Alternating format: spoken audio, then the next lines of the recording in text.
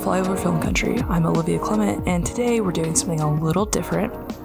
We are going to be covering Ant-Man and the Wasp: Quantumania, and the way it's going to be different is we are going to record our thoughts separately and just put them together. I say we, Walter is going to put that together, so shout out to Walter. So I'm up first, and I'm excited. I've got my coffee with me. I am a little intrigued to see how I go about doing this by myself with no banter or interruptions. That will be new. So I'm excited about that. So I'll just start with my initial rating right out the gate, out of the movie theater. My initial rating was 3 out of 5. Upon reflection and thinking about it and really just like sitting with the movie, I changed my rating from a 3 to a 2.5 out of 5, or if we're going by a 10 point scale, it went from a 6 to a 5. So I'm just gonna get started into why I think that, why I kind of gave it that rating right out the gate. I really feel like it stepped away from the charm and the humor of the previous two movies. Personally, not enough Judy Greer or Michael Pena. There was neither one of them in it, and that's really just tragic in my opinion. I get why. I understand that their characters weren't a part of it, but I feel like that really took away from the humor and the charm of these movies. I personally have grown to love the Ant-Man movies. I was really looking forward to this trilogy, to the third installment of this trilogy, because I really think that the first two are just really just kind of wonderful. And part of it is because Paul Rudd is so just dang charming and charismatic, and also the ageless wonder. But part of it also is the ensemble is also fantastic and works really well together. And I think that we did not get that. And there's probably a couple of reasons for that. The script, maybe that there was too much going on. I don't know.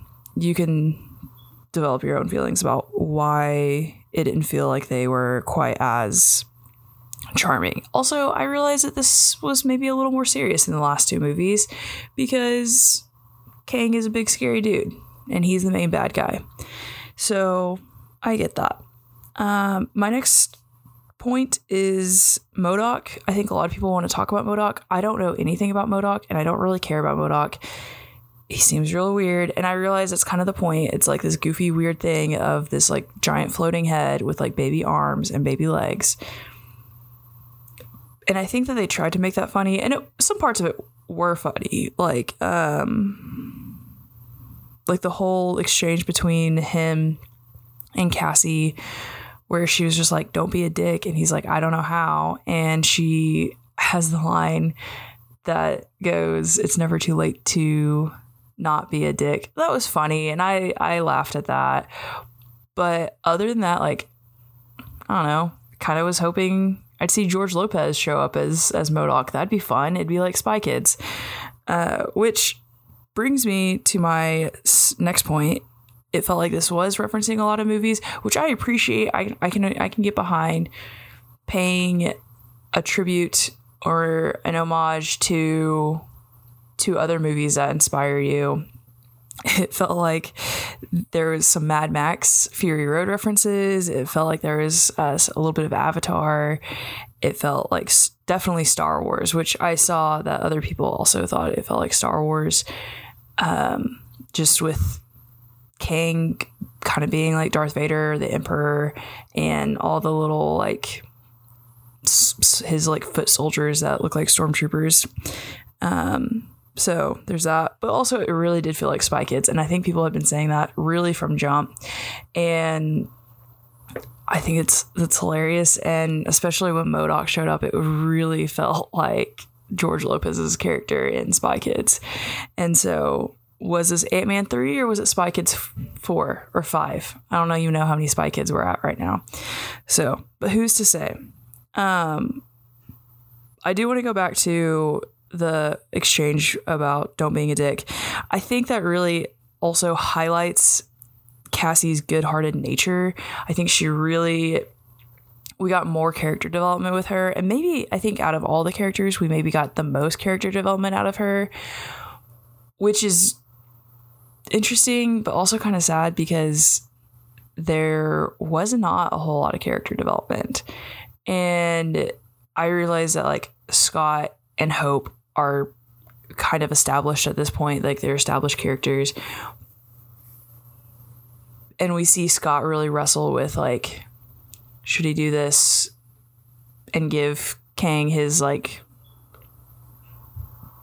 ship's power source back, or is he gonna, put the fate of the entire world in danger by doing that? Like, you see him wrestle with that a little bit, but I feel like Cassie got more screen time, and I realized she's been a child in the previous two, and we don't really see her in Endgame. We see her for like 5 minutes when she hugs Scott when he gets back, and then excuse me, at the end we see her and Hope and Scott together. That's like all the screen time she has. But anyway, it just really seems like they're showing that Cassie has a really good heart and really cares about people and doing right by people. Anyway, I think a lot of people are confused by the slow pace of the Kang Dynasty that we are currently in right now with the MCU. And I get that. I totally understand why people feel that way. I also think that if we were to go back to Iron Man, the very beginning, we would also see how like slowly this was paced. And I think there's pros and cons to that. I think sometimes it works, sometimes it doesn't. I'm not sitting here being like, this is how you should do it. Or this is how I would do it. But the Thanos era was also slow. And I think what worked for that era was, one, we didn't know what we were doing with that. We didn't know what we were getting. And so it was just kind of fun to see these individual characters do their thing. And then like the fun little, end credit scene that was like, oh, that's so-and-so from the Thor movie, and he's now in this one. What is happening? And now it's like, okay, we know the formula. We know what's happening. We know what you're doing. Move it along. And I think we're being impatient. I do think that a lot of people are just kind of over it. And, I wonder if it would have been, I don't know, better if they had slowed down a little bit and not have, just kind of picked up where they left off with Avengers Endgame. What if they had taken more time? And I realized they kind of had to when the pandemic hit. It was like, all right, we're going to be forced to stop because we don't want to lose any money. But if they had actually taken maybe like 5 years in between, they could have put out individual ones if they wanted to, like characters that maybe don't tie into the greater Marvel comic world as much. But I don't know. I mean, I think that a lot of people are tired of it. I mean, I feel myself growing tired of the Marvel movies and just the amount of content. I mean, we've talked about this I on the podcast several times. I think that we all are kind of, I say we all as in the Flyover crew, are just kind of over it. And I mean, I don't know. I do not know how the guys feel about this movie. Well, that's not true. I saw Isaac's review on Letterboxd, so I do know how he feels. And so I'm not going to necessarily speak for either one of them about the specific points, but I do think that we're all kind of over it. I don't know how Walter feels about this movie. This movie, in my opinion, I think was better than Thor: Love and Thunder, but that doesn't make me want to rewatch this movie. Like I will probably never watch Thor: Love and Thunder again. I don't know if I will watch this one again. Now, there are other MCU movies that I will absolutely watch again. This will not be one of them, I think, unless I'm just like, now what happened to Kang? But even then, I could just look it up. So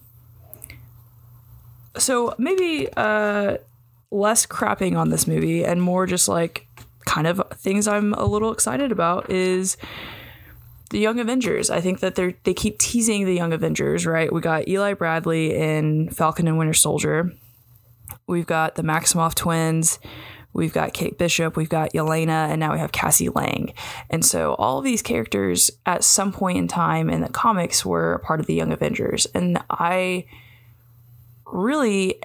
just interested in those characters. I think that it would be really cool to see them together.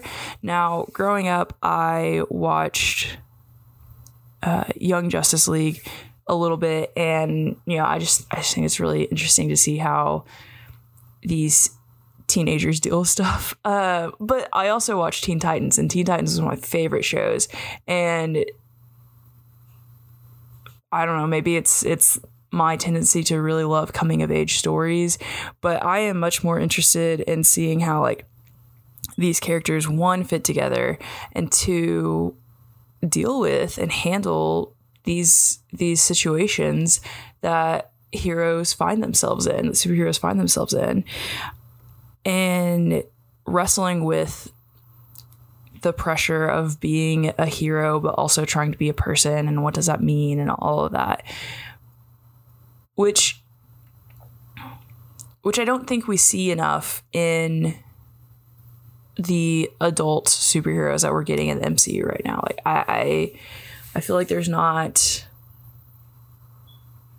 enough of the human element to it, and that's, I think, frustrating and disappointing, because that's the, like, I think I was gonna say that's the appeal of superheroes. I think the appeal is they're superheroes, but I think what makes a superhero story really compelling is the human element to it, because then it's like, oh, okay, they're like us, and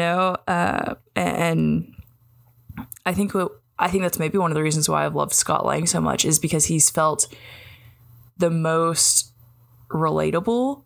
Like, you see him, make mistakes and try really hard to redeem himself and just be a good dad to Cassie. Like, and it's really sweet, right? Like that moment in Avengers Endgame where he comes back from the quantum realm and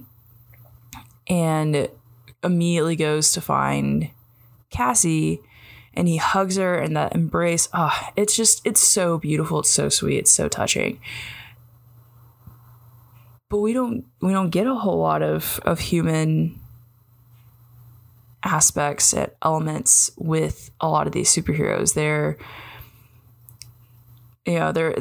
Tony Starks, who they're like the Tony Starks of the world, where they're just really douchey and self-centered. And I say that, I use Tony Stark as an example. We see him really embrace his vulnerability and his fear over time. But right out the gate, I mean, a lot of people love Tony Stark, and I think I do like Tony Stark. Maybe this was a bad example. I'm just kind of going off the cuff here. That's okay. But Tony Stark doesn't feel relatable to me because he is nothing like me, and I realize that people like the idea of being Tony Stark. But also, he like kind of sucked there at the beginning. He had to kind of go through it in order to become redeemable and become a better person. And so, I mean, those are just my thoughts on Tony Stark. But also, I think Captain America became so like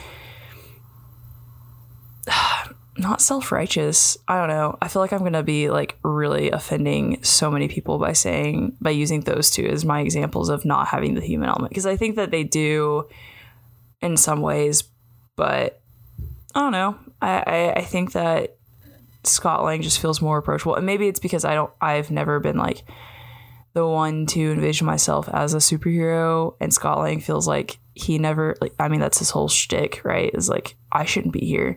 And he even says in the movie, at the beginning and end of this movie, of how like his life doesn't make sense and he shouldn't be where he's at. And I think he says it to Cassie at one point in the movie of, everything in my life has been a mistake except for you. And, you know, I feel like that's way more relatable than the billionaire, genius, playboy, philanthropist of Tony Stark, or the all-American good old boy. I mean, I guess Steve Rogers is not a good old boy, but he's an all-American boy for sure. And that feels so Scott Lang feels more relatable to me than most of the Avengers. So anyway, but I would like to see the Young Avengers because I think that they are probably more relatable. Maybe. I don't know. I guess we'll see. I have felt that they have been, I mean, just not as the Young Avengers, but just like as their individual characters, as we've seen them in Black Widow and Hawkeye and Falcon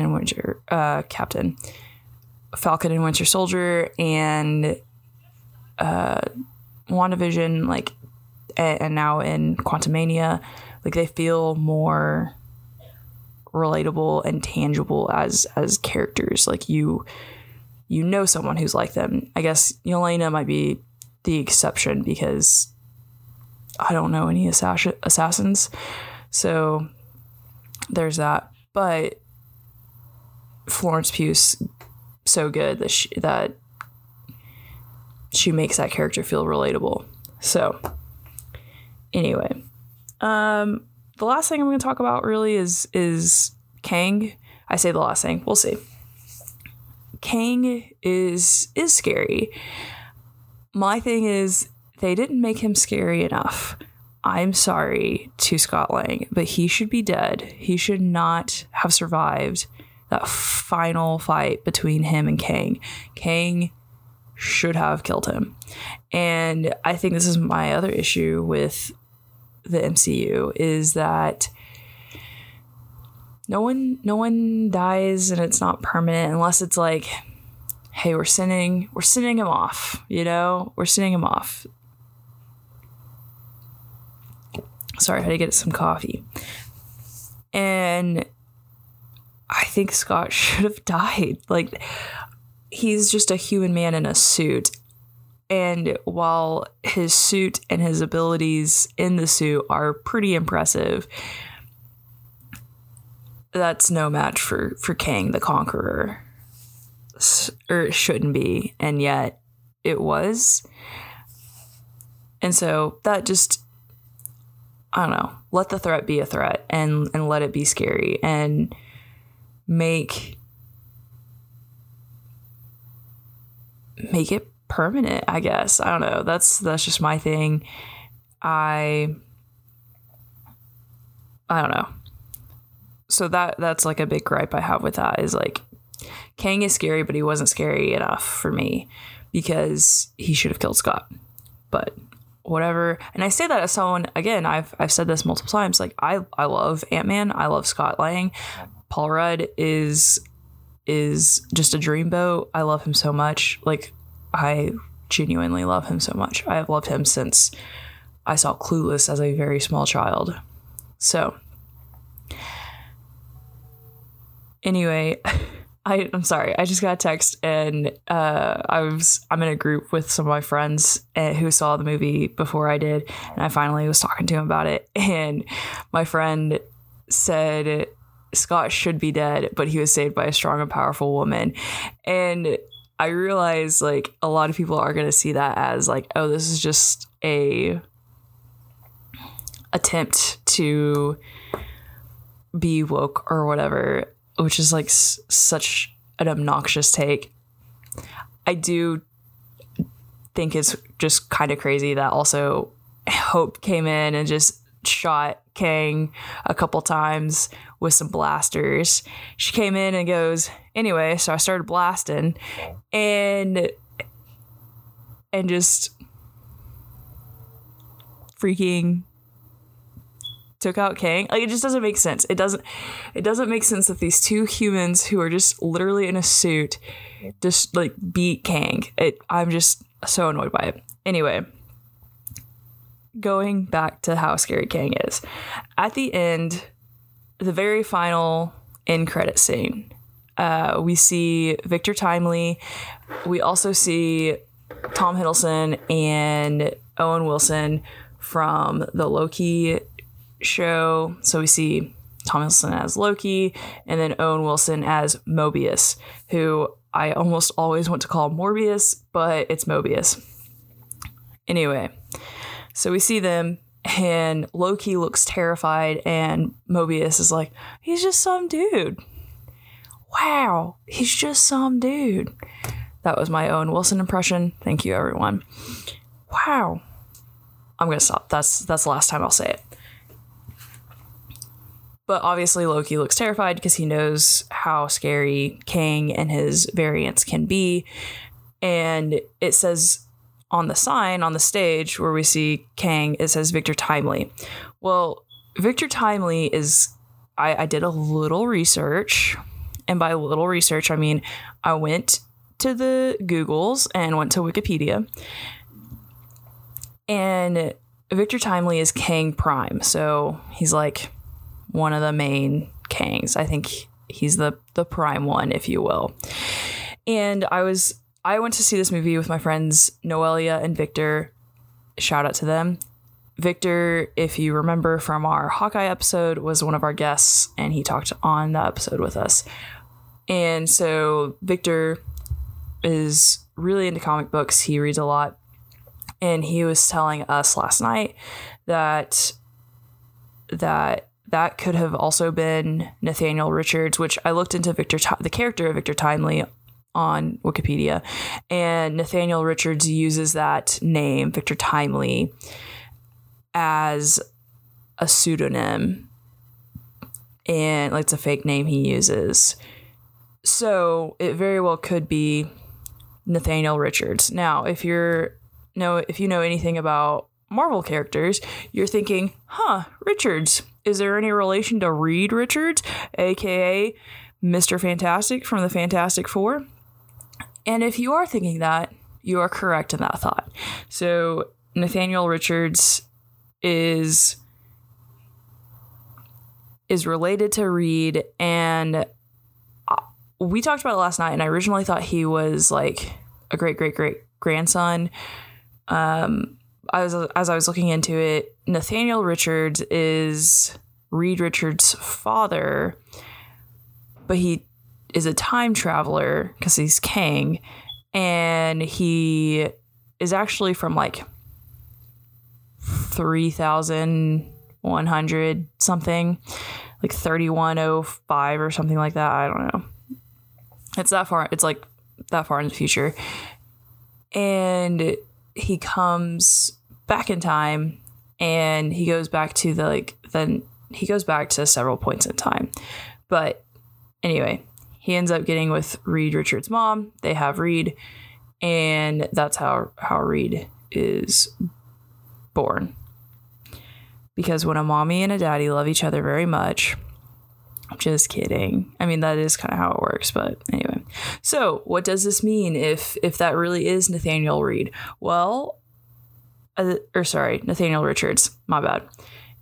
Well, it could mean we're getting a reference to Reed Richards and the Fantastic Four and Loki. That'd be really cool. We know that we're getting a Fantastic Four movie in the MCU. I read the other day that Kevin Feige said sorry for making that noise on mic. I hope that did not actually come out on the mic. If it did, my bad. Didn't know it was happening. Anyway, what was I talking? Oh, Fantastic Four and Loki. That's right. So yeah. So I think it'd be cool if we got a reference to them in Loki season 2, which is coming out later this year. I don't think a release date has been given for that yet, but if it has, you can Google it. Oh. Anyway, Kevin Feige did say that the Fantastic Four are going to be a major focal point for the MCU moving forward once they're introduced. And I think that just kind of reiterates the fact that the Reed Richards we get will be for sure related to Nathaniel Richards and Kang, and we're gonna see them battle it out, have a family reunion. So it'll just be interesting to see what they do with that. I feel like there are clearly a lot of variants of Kang. Excuse me. He is a scary dude. And, I keep seeing people being like, well, he's an Avengers level threat. Like, that's cool. Which is, yeah, that is true. Excuse me, getting coffee. He is an Avengers level threat. I don't know how the Avengers are going to beat him unless it's like kind of the same kind of lame thing they did in this movie, where it's like, oh, we got him. We just blasted him. And now there are, I think, characters in the Marvel universe that could actually stand a chance. I don't believe Wanda is dead. I think, we are led to believe that at the end of Doctor Strange Multiverse into Madness. But, no body, no crime. Sorry, that was a Taylor Swift song. I don't know. I just wanted to say that. Anyway, but we didn't see her body. There's no way she's actually dead, right? Like, that's the movie rule. If there's no body, then they're not dead. So I don't think she's actually dead. I think Wanda could probably take on Kang. I think Wanda and Captain Marvel, sorry, fanboys. I do think that they can take him on. Now, are they going to defeat him? I don't know about that. If they actually let Kang be Kang. Because I think Thanos, those two individually were fighting Thanos handedly. Like, Thanos got real scared when Captain Marvel showed up, and it was obvious. And I think a lot of people were upset about that because it was just like, she was just introduced the movie prior, and I get it, I understand, whatever, but Captain Marvel, especially her comic book version, is really powerful. So let her be powerful. Let women be great. I'm sorry for doing that. Anyway, going back to Reed Richards. So does this mean we're going to get a black Reed Richards? I don't know, but that'd be cool. I don't know who they'd cast. If I'm thinking like specifically black actors for this, I'm thinking William Jackson Harper, who we did see in this movie. So I don't know if we're going to get him as Reed Richards, but I think he'd be a fantastic Reed Richards.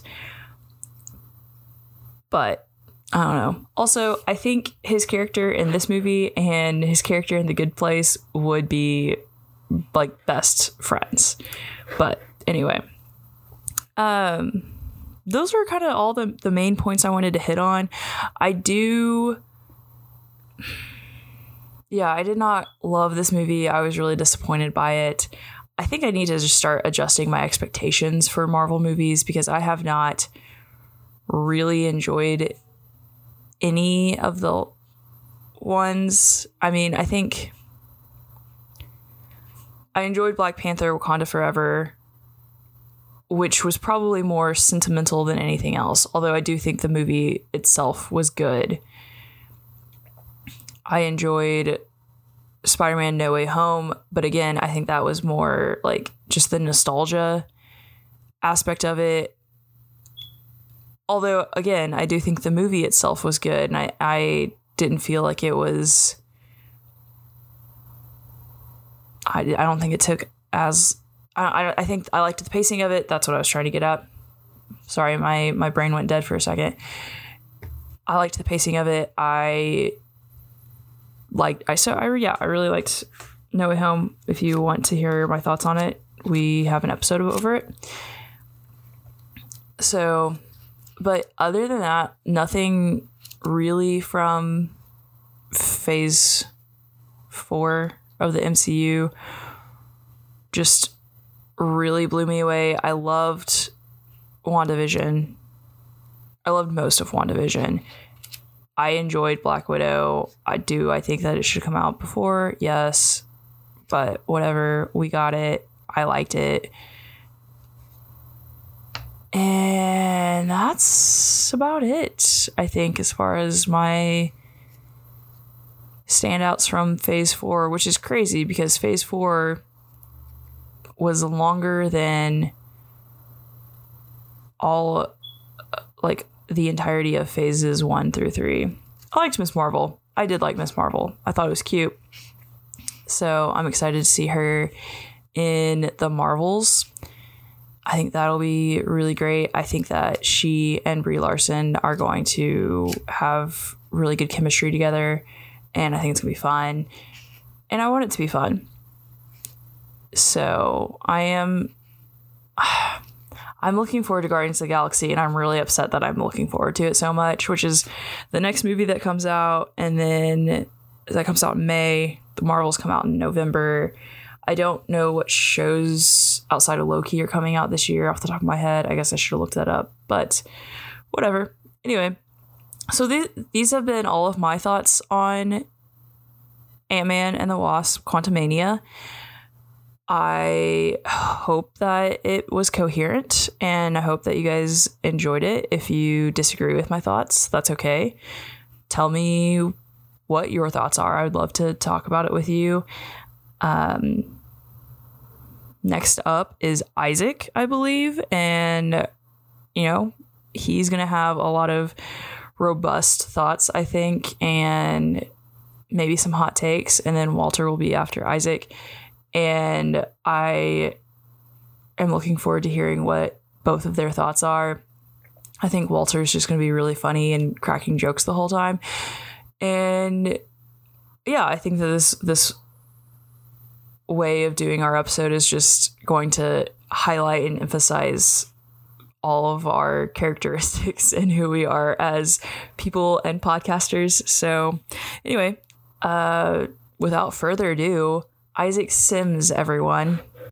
Guys, I'm doing it. I'm doing the Walter Lyle treatment. I'm recording whilst driving, akin to Walter watching and driving Left Behind several weeks ago, but I am recording this on the go. I'm in Northwest Arkansas, and I have not talked to Walter, or I have talked to Walter about Ant-Man and the Wasp: Quantumania, but I have not talked to Olivia, so I don't know what she thinks of the third installment in this franchise and the 20-something odd Marvel movie that's ever been made. But I want to just give a couple thoughts on this movie. I think this movie is really bad. I think it's not good. I think that when you watch this movie and you can kind of, I've heard people parse apart, saying, well, this would have worked better if they'd focused more on Cassie and Scott's relationship, or it would have been better if they had focused more on Hope's arc. And guys, this is just a badly made movie. The script is not very good, or maybe it was, and it was edited to death, as Marvel is known to do. But guys, you look at Paul Rudd, one of the most likable people. You guys have heard me and Olivia wax eloquent about our love for him in our top performances in the MCU episode last year. But guys, he's voting it in. It's not a good performance. Michelle Pfeiffer and Jonathan Majors really carry this movie. There's really no excuse for this movie to look this bad, to feel as hackneyed at every turn as it does. I feel like every trope that can be kind of crammed into a Marvel into a Marvel movie that was basically copied from Star Wars, because this movie is a lot more like Star Wars than it is a Marvel movie, but still fails. You know, it's just really disappointing, because I won't make the point that many people have made, that this feels like it feels like an improper departure for what is normally a very small, kind of almost high stakes heist story, which Ant-Man has been in the Marvel movies, or in the Marvel universe. And this feels galactic in a way, and it could work. It could work, but from the beginning, everything's moving too fast. You don't really buy Catherine Newton's chemistry with Paul Rudd. Actually, I will rephrase that. I just really don't think that they have chemistry. I don't think Catherine Newton is very good, unfortunately. I really don't. Guys, I'm not a hater. I love Ant-Man and the Wasp more than almost anyone. And this guys is just isn't a good movie. I'm appealing to you, the audience, or you, the listener, as if this was an informal kind of one-on-one conversation. But the CGI in this is bad. If you want to know what the Quantum Realm should have looked like, it should have looked like Guardians of the Galaxy Volume 2. And if you hate that movie, you need to look deep inside yourself and just ask yourself, why? Why do I think the way that I think? Because Guardians of the Galaxy Volume 2 is not only one of the best Marvel movies, it's one of the best. It's probably the best looking Marvel movie. Don't come at me with Endgame and all that stuff, because the final battle in Endgame looks like concrete. I look back at movies like Captain America: Civil War, that was kind of slammed for how bad it looked, and guys, in comparison, Captain America: Civil War is the parallax view, because it actually had compelling characters that made their decisions made sense, their motivations made sense, and it was intriguing and engaging. And you gotta give credit where credit is due. And I feel like Peyton Reed was kind of at the whim of either Kevin Feige or Paul Rudd making changes at the last minute. Finally, I'm not even finally, but last thing. Michael Pena and David Dastmalchian and T.I. not being in this movie make it almost completely joyless. There's one really, really great joke from William Jackson Harper as a mind reader with Paul Rudd, and their chemistry is really good. And if they had been teamed up throughout the whole movie, would have been a better movie. So those are my thoughts. I am giving this approximately 5 minutes, because I really don't think Ant-Man and the Wasp: Quantumania deserves more than 5 minutes of your time. Don't go see it. I think Guardians of the Galaxy Volume 3 is going to be phenomenal. So save your dollars, go see that, and then go see Marvels to support women. So I say that flippantly, but I do look ahead at hope for those two movies, and specifically to see Teyonah Parris and I'm a terrible person for forgetting her name, but Kamala Khan, Iman Vellani, I believe that's her name. Seeing those new characters alongside Brie Larson is going to bring a lot of new dynamics to the character of Captain Marvel. So yeah, this is why we stopped covering MCU movies, guys. I am curious whether or not that lines up with what Olivia thinks. Otherwise, this is going to be a pretty jarring transition from her thoughts into my thoughts. But I know Walter felt kind of the same, so spoilers. Here are Walter's thoughts. Yeah, so I'm going to take a page out of Isaac's book here and record my part of this episode of Ant-Man and the Wasp: Quantumania. As I'm driving, I'm going to Walmart to get some Coke for my wife and I to make Coke floats. And none of you losers and morons can stop me. So, like Isaac, I agree that I don't think this movie deserves more than just a few minutes of my time to talk about, meaning as I'm going to talk about this movie until I get to Walmart. And buddy, it's not a long drive, so let's do it real quick. Let's start with things I liked. Let's start on a good note. I like Jonathan Majors as Kang. That seems to be the common ground that everybody can agree on, is that Jonathan Majors did a great job as Kang. Great performance, very compelling. I believe him as Kang, and I look forward to seeing what else he does as the MCU moves forward. I think that's one of the admittedly few positive things that came out of this movie, which I don't think Isaac and Olivia mentioned this. Maybe they did, but this is the first movie this kicks off Phase 5. This is the new phase for the MCU, and it's the big bad, the new Thanos, for lack of a better way of putting it, is Kang. And so I look forward to seeing everything that he's going to bring to it. Very exciting, very cool. What else did I like? Is that it? That might be it. That might be all I like, dude. All right, well, let's move into what was bad. I'll take it in sections here. So let's start with the acting. And I know Isaac mentioned this, but Paul Rudd and Kathryn Newton, both actors that I really liked. Kathryn Newton was in a movie called Freaky with Vince Vaughn, where Vince Vaughn played a serial killer and Kathryn Newton played a normal high school girl.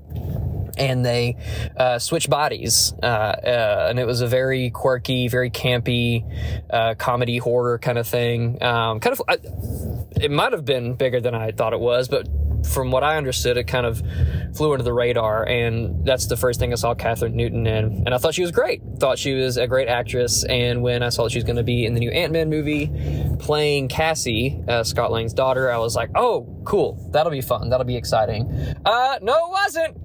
No, it wasn't. Zero chemistry between her and Paul Rudd, and I don't think it's her or Paul Rudd's fault. I think it comes down to the direction and the writing, which I'll talk about in just a minute.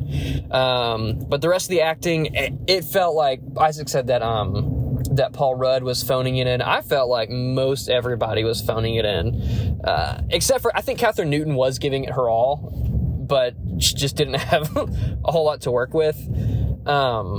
So just all around, Michelle Pfeiffer, Michael Douglas, Paul Rudd, nobody was really convincing in their roles, which is weird because in the previous two Ant-Man movies, especially the first one, no, my watch just recorded the last 60 seconds of me talking. Anyway, man, what was I saying? Oh yeah, a great cast from the first two movies, and nobody seemed to really care in this one, which means that I, as the viewer, also didn't really care, because why would I care if they don't care? So yeah, all around acting, again, aside from Jonathan Majors as Kang, it was just pretty lackluster. Writing, I think writing was worse than the acting. I know Olivia kind of praised the scene where Kathryn Newton tells MODOK, which I'll talk about MODOK in a second, where she says it's never too late to stop being a dick. I think that's surface level funny, but that is kind of how this whole movie was written. Like, it wasn't, none of it's deep. Any message this movie has is just thrown right in your face with no sense of subtlety. I don't know. There's a truck. Okay, I'm in the Walmart parking lot. There's a truck just sitting in the middle of the aisle. I'd like to park. Okay, thank you. Oh man, what was I saying? You're probably listening to this screaming what to try to tell me what I was talking about. Truck really threw me off there. Jonathan Majors, he was great. Whatever, who cares? MODOK. No, that's not. I already went. Okay. The writing is super in your face. That's what it was. So yeah, I thought writing was just not compelling at all. There's nothing fun about it. Even when it tried to be fun, it wasn't that fun. Direction. Again, I think the lack of chemistry between Paul Rudd and Kathryn Newton and kind of the whole cast really came down to just poor direction, not focusing on the characters as much as the Ant-Man movies historically have. Because as Olivia mentioned, I mean, this is such a... Scott Lang's character and his story is very endearing because it's very relatable. He's a normal guy who got thrust into this. It's the same reason that Spider-Man is like insanely popular. Because I love Spider-Man because he feels like he could be anybody, you know? But then in this one, they're like, we're going to go into this basically alternate dimension where nothing is real as we understand it. There's not going to be any... It's not rooted in reality, really, in any way, or at least any reality that we're familiar with on Earth. So direction and writing kind of came together to give us just a big old pile of nothing. And then the characters, new characters, I mentioned Kang obviously is great. MODOK, what a letdown, dude. MODOK is one of the, I wouldn't say coolest because he's supposed to be goofy, but he's one of the more like interesting and compelling and weird villains in the Marvel universe. And man, what a waste to have Darren come back. I forgot that he even existed in the MCU because it's been so long since I've seen the first Ant-Man. But how lame to bring him back as MODOK and then just to have him get his ass kicked in the final fight. He had with his 5-second redemption arc. I don't know, dumb. But the dumbest part of the movie by far, and this is what me and my friends laughed about the hardest in the theaters when we were watching it, was when the ants created their own advanced society, and they pretty much single-handedly defeated Kang because of that. Dude, that's one of the dumbest plot points I've ever seen in a superhero movie. And I've seen the first Blade movie. So all around, very boring. There's a lot of things I didn't even mention because I lied. I said I would talk about this movie only as long as it took me to get to Walmart. And I'm at Walmart now. But I wanted to wrap this up at least as much as I can in a nice little package here. Yeah, overall, very forgettable movie. The next day, it was in the afternoon. It was more than 24 hours later where I was like, oh, yeah, wait, I did see that movie.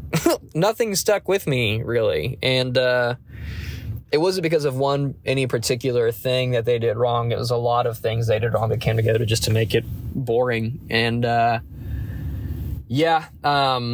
I think it's a huge miss on a lot of people's part. It's a real shame to see Paul Rudd and his character and his whole gang to be done dirty like this, really. And it's even a bigger shame to introduce Kang like this. I think if you're going to introduce a villain like Kang into the MCU, you need to put him in a movie that's not Ant-Man, basically. I think he would have been much better to bring in Multiverse of Madness, Doctor Strange, or with Guardians of the Galaxy, something that is on a bigger scale than what Ant-Man should have been. It was just a bad choice to bring Kang in because he kind of stuck out like a sore thumb amidst the rest of the the characters we all know and love. So I don't know. Hoping it'll get better.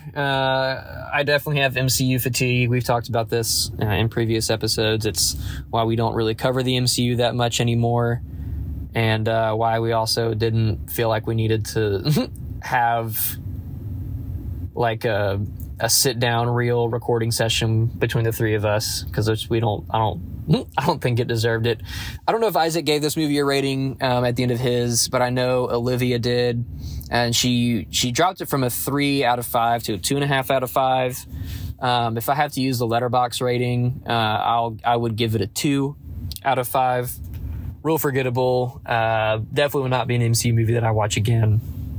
And I'm really hoping that Big Daddy Feige takes, because this is the common we're not alone in feeling this way about this movie. Pretty much every review kind of probably has the same sentiments that we do about it. So I'm hoping the executives are listening to and reading a lot of these critiques, and moving forward, make these stories a lot more compelling, a lot more human. Bring the stakes back down a little bit. I know Kang is huge. He's going to be like even scarier than Thanos. But that doesn't mean that every single MCU movie has to be this, like, if we don't stop this guy, everybody will not only die, they'll, like, have their souls sucked out like Dementors. I'm tired of the big stakes like that. Let's bring in some more of the normal stories. Let's bring in, like, the Ant-Man 1 type stories. Like, let's bring it down a little bit. Let's bring it down a notch. And that's my last thought on that. I gotta go in here and get some sody pop. Bye!